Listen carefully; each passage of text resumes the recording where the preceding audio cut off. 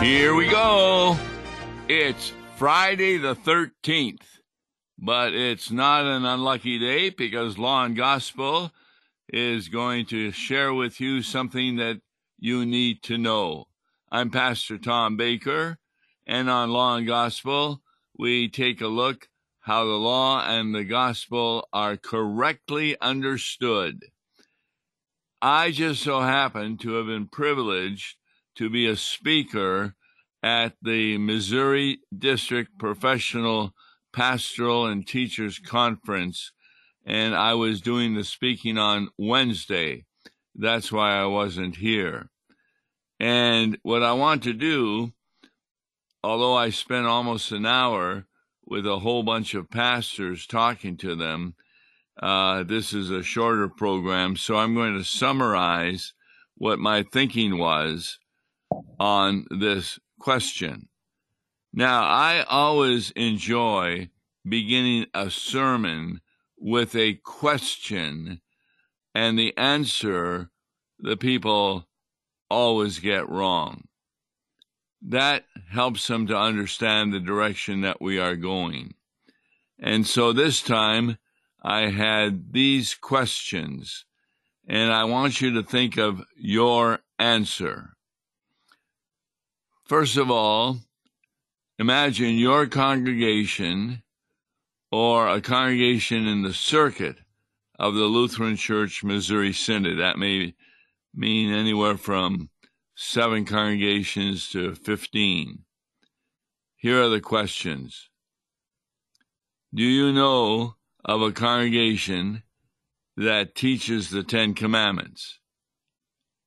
And in my group of pastors, all the hands went up.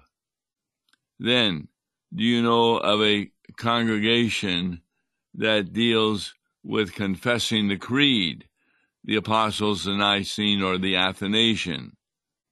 All the hands went up. Then I said, do you know of a congregation that does the Lord's Prayer? All the hands went up. Do you know of a congregation that baptizes children and or adults? All the hands went up. Do you know of a congregation that provides the Lord's Supper in the last 5 months? And all the hands went up.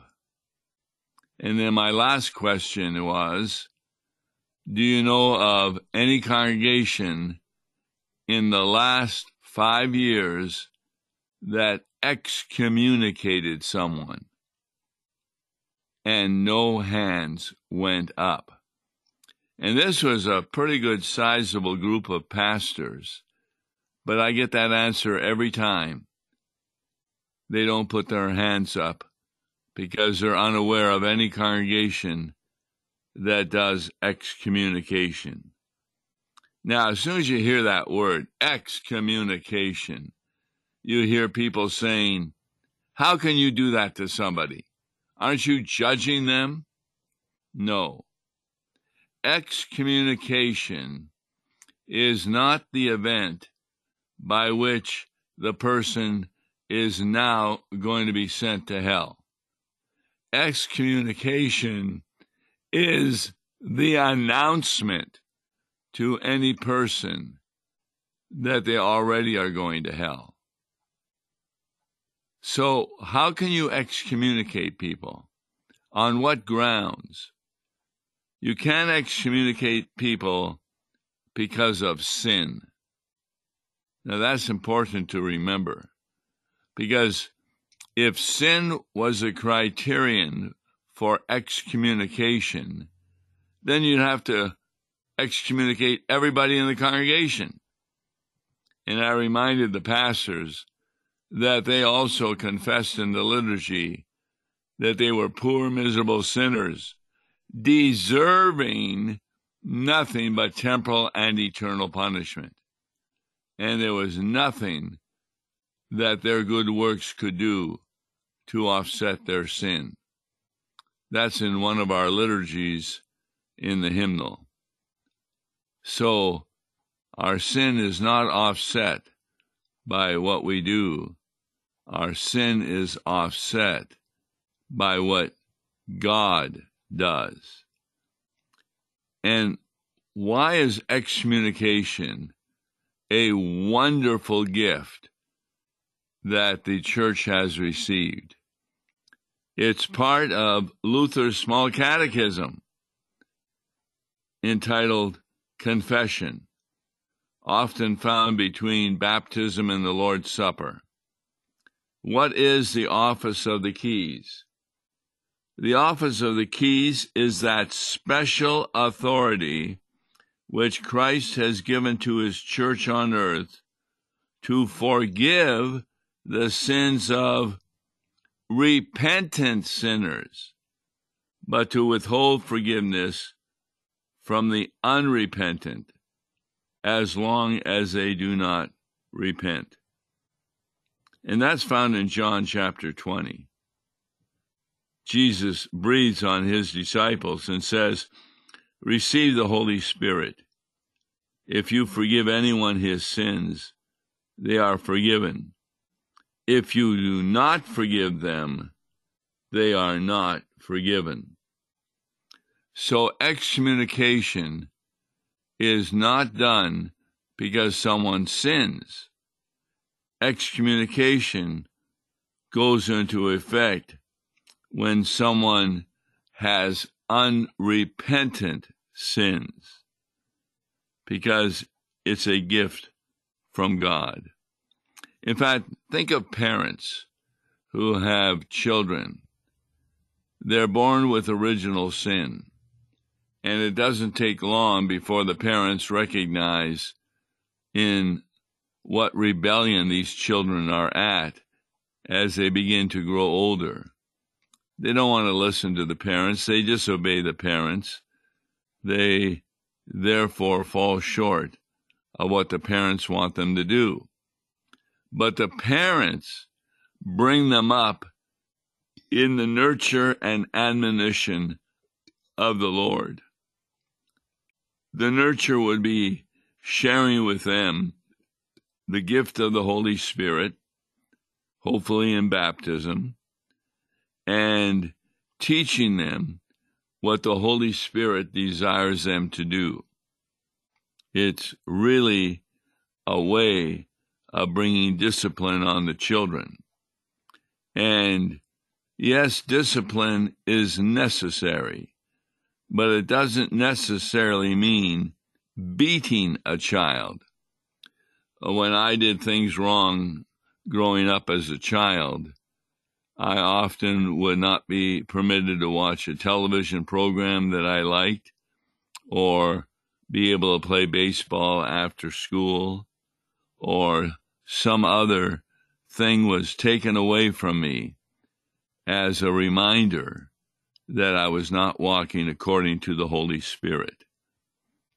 It's kind of interesting that when children from Christian families are grown and are 16 years old and more, it's rare that the parents have to reprimand them because they're living the life the parents desire them to live.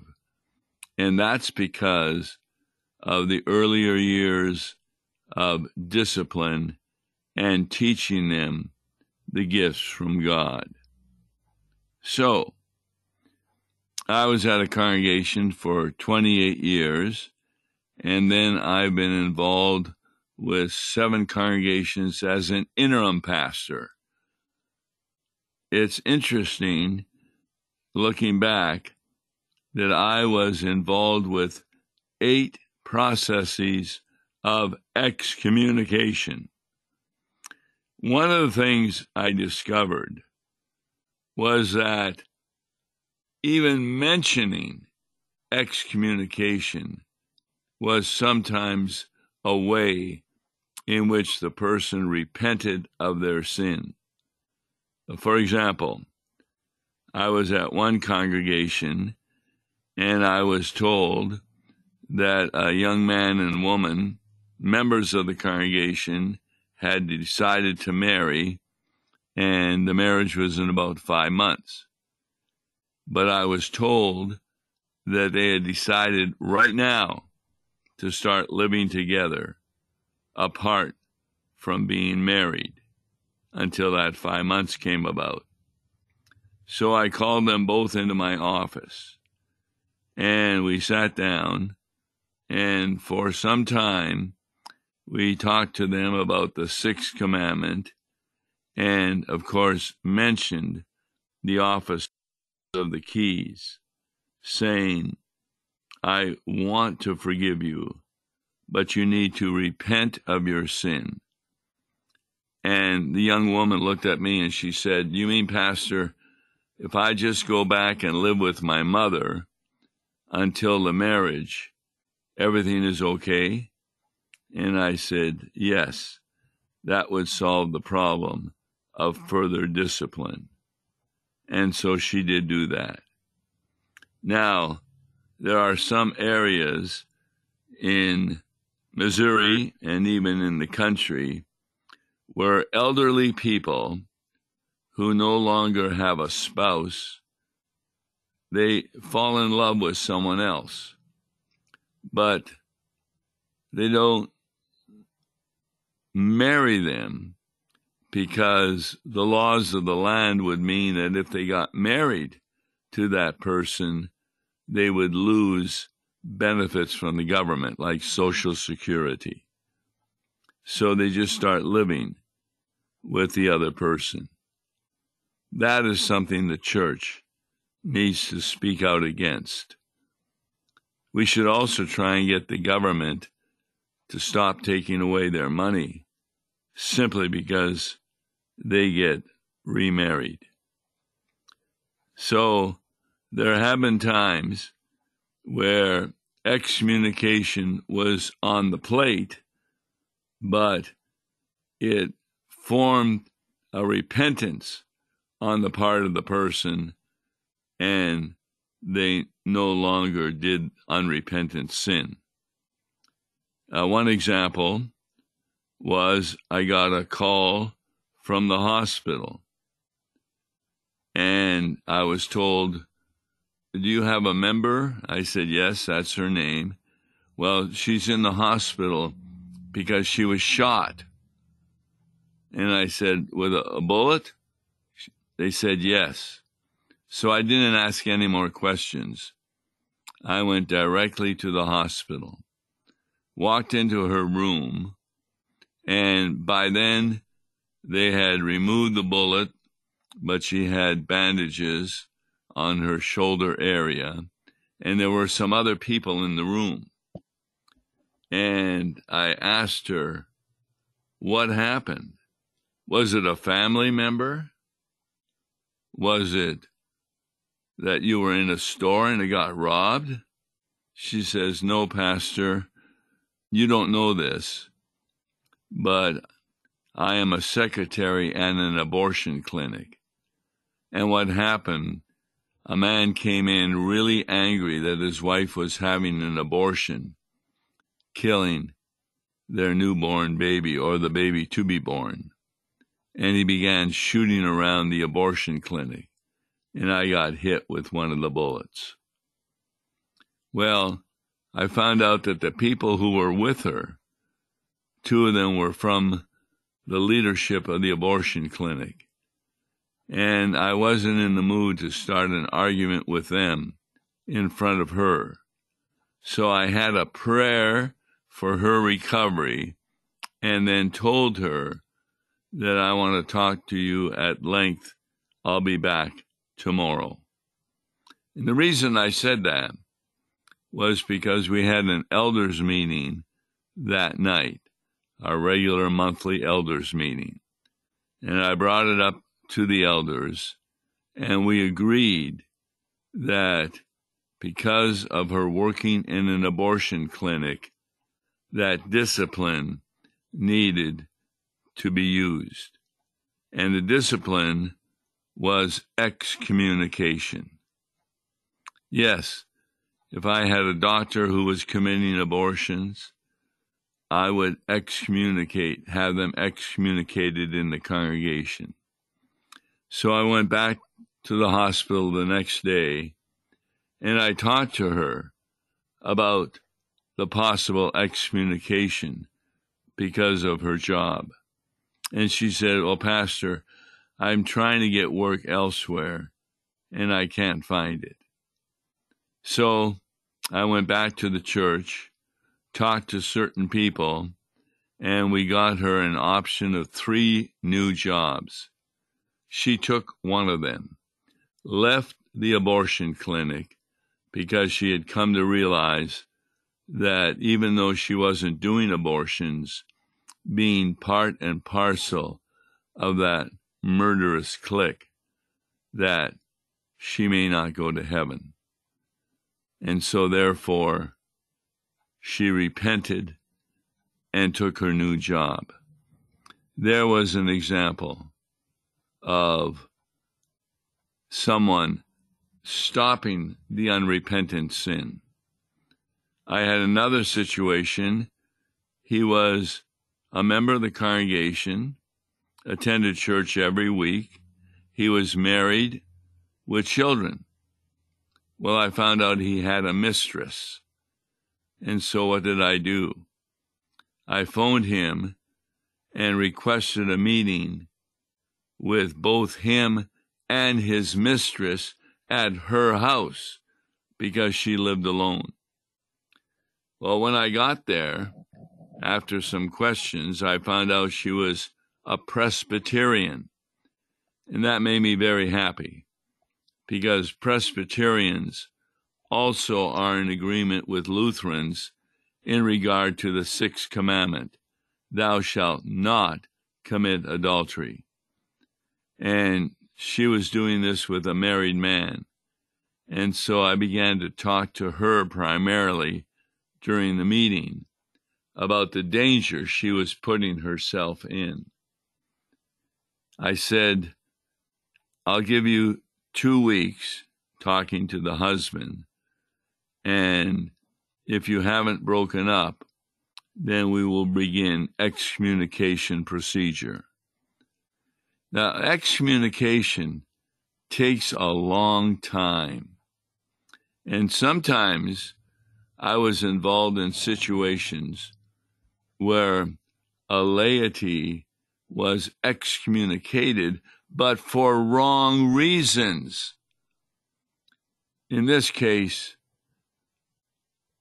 there were 6 lay people who were excommunicated because they had a friend who the pastor considered to be a false teacher. Now, I read what that false teacher was saying, and I agreed that what he taught was against the Bible. So I went and I visited all 6 people in their in their home, and found out what they really believed about these issues. Well, they hardly even understood what their friend was teaching. But he was a good friend. They had him at their parties, etc. And that's why the pastor felt that they needed to be removed from the church, because they were hanging around a false teacher.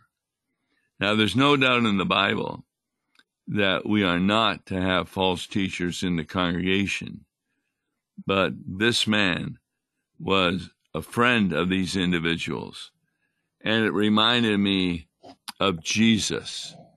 Remember, he hung around tax collectors who were working for the Romans to collect taxes from the Jews. He spoke with prostitutes, and you would think, why would you do that? Well, he did that in order to bring them around to true faith. And that did happen. One prostitute stopped being a prostitute and followed Jesus. So we are to speak to people in the congregation about proper discipline. Now, how do you do that? Well, you do it the way John the Baptizer did it. Remember what his ministry was? A baptism of repentance. And why was he preaching that? To prepare the way for the coming of Jesus, who was bringing the gift of the forgiveness of sins. Nobody would listen to Jesus if they did not think they were a sinner. And remember, there were Pharisees who made fun of John the Baptist. And Jesus had a wonderful conversation with them. He asked them, well, was the work of John the Baptist from God or from man? And the Pharisees could not answer the question. They believed it was from man, but they didn't want to say that because the people really loved John the Baptist. They considered him to be a prophet, and the Pharisees would be in trouble with the populace. And if they said, no, his work was of God, then Jesus would have asked, then why did you not believe him? Again, in Luther's Confession, he says, consider your place in life according to the Ten Commandments. Are you a father, mother, son, daughter, husband, wife, or worker? Have you been disobedient, unfaithful, or lazy? Have you been hot-tempered, rude, or quarrelsome? Have you hurt someone by your words or deeds? Have you stolen, been negligent, wasted anything, or done any harm? The way I like to do this is I examine the vocations of my members. Most members at some congregations are farmers because it's a rural area. And so you talk about those sins. Other vocations may be in having a business. Well, how are they treating their employees? And how are they being a proper employer? And the office of the keys is to withhold forgiveness from the unrepentant. Now, how does a pastor figure out they are living in unrepentant sin? Well, in those 8 cases I dealt with, I would just ask them, are you living with this mistress? Are you doing this sort of sin? And they would admit it. And I said, are you willing to stop and repent? And when they said no, then excommunication would occur. In one congregation, I was faced with an officer of the Ladies' Aid who just decided to leave her husband. I won't give you the reasons, but it was an unbiblical divorce. Her husband came to me very upset. So we began to talk with her. We followed Matthew 18. I met with her. I was unable to convince her to go back to her husband. Then I took an elder. And then when none of that worked, we went to the church. It took 1.5 years before she was excommunicated. Excommunication is not a quick process. A pastor can stop giving communion to people who are, say, living together apart from marriage, but that's not full excommunication. So, after she was excommunicated, she decided that she would just go to another Lutheran Church Missouri Synod congregation. And in St. Louis, there are over 100 of them. So that's what she did. And we contacted the pastor, and said, you should not be communing her because of her excommunication. And he said, no, I'm going to commune her because we disagree that you should have excommunicated her. And I said, well, being a member of the Lutheran Church Missouri Synod, you can disagree, but then there is a process to overcome the excommunication, and you're not doing that. They said no. And so we brought charges against the congregation for taking in a properly excommunicated person. Well, guess what the church did? It left the Missouri Synod and became a member of ELCA. And you see, you really can excommunicate someone who's not a member of the church, properly speaking. And so I don't know if on her deathbed she had repented of her sins. But that's why discipline in the church is really important. It's part of our confessions, and it's part of moving the Holy Spirit into the hearts of our believers. I'm Tom Baker. Join us Monday for another Law and Gospel teaching. Until then, God bless you.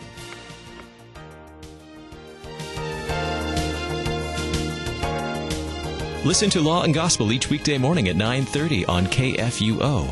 For a tax-deductible gift to Law and Gospel, please make your check out to Law and Gospel and mail to Law and Gospel, P.O. Box 28910, St. Louis, Missouri 63132, or call toll-free 1-877-267-1962.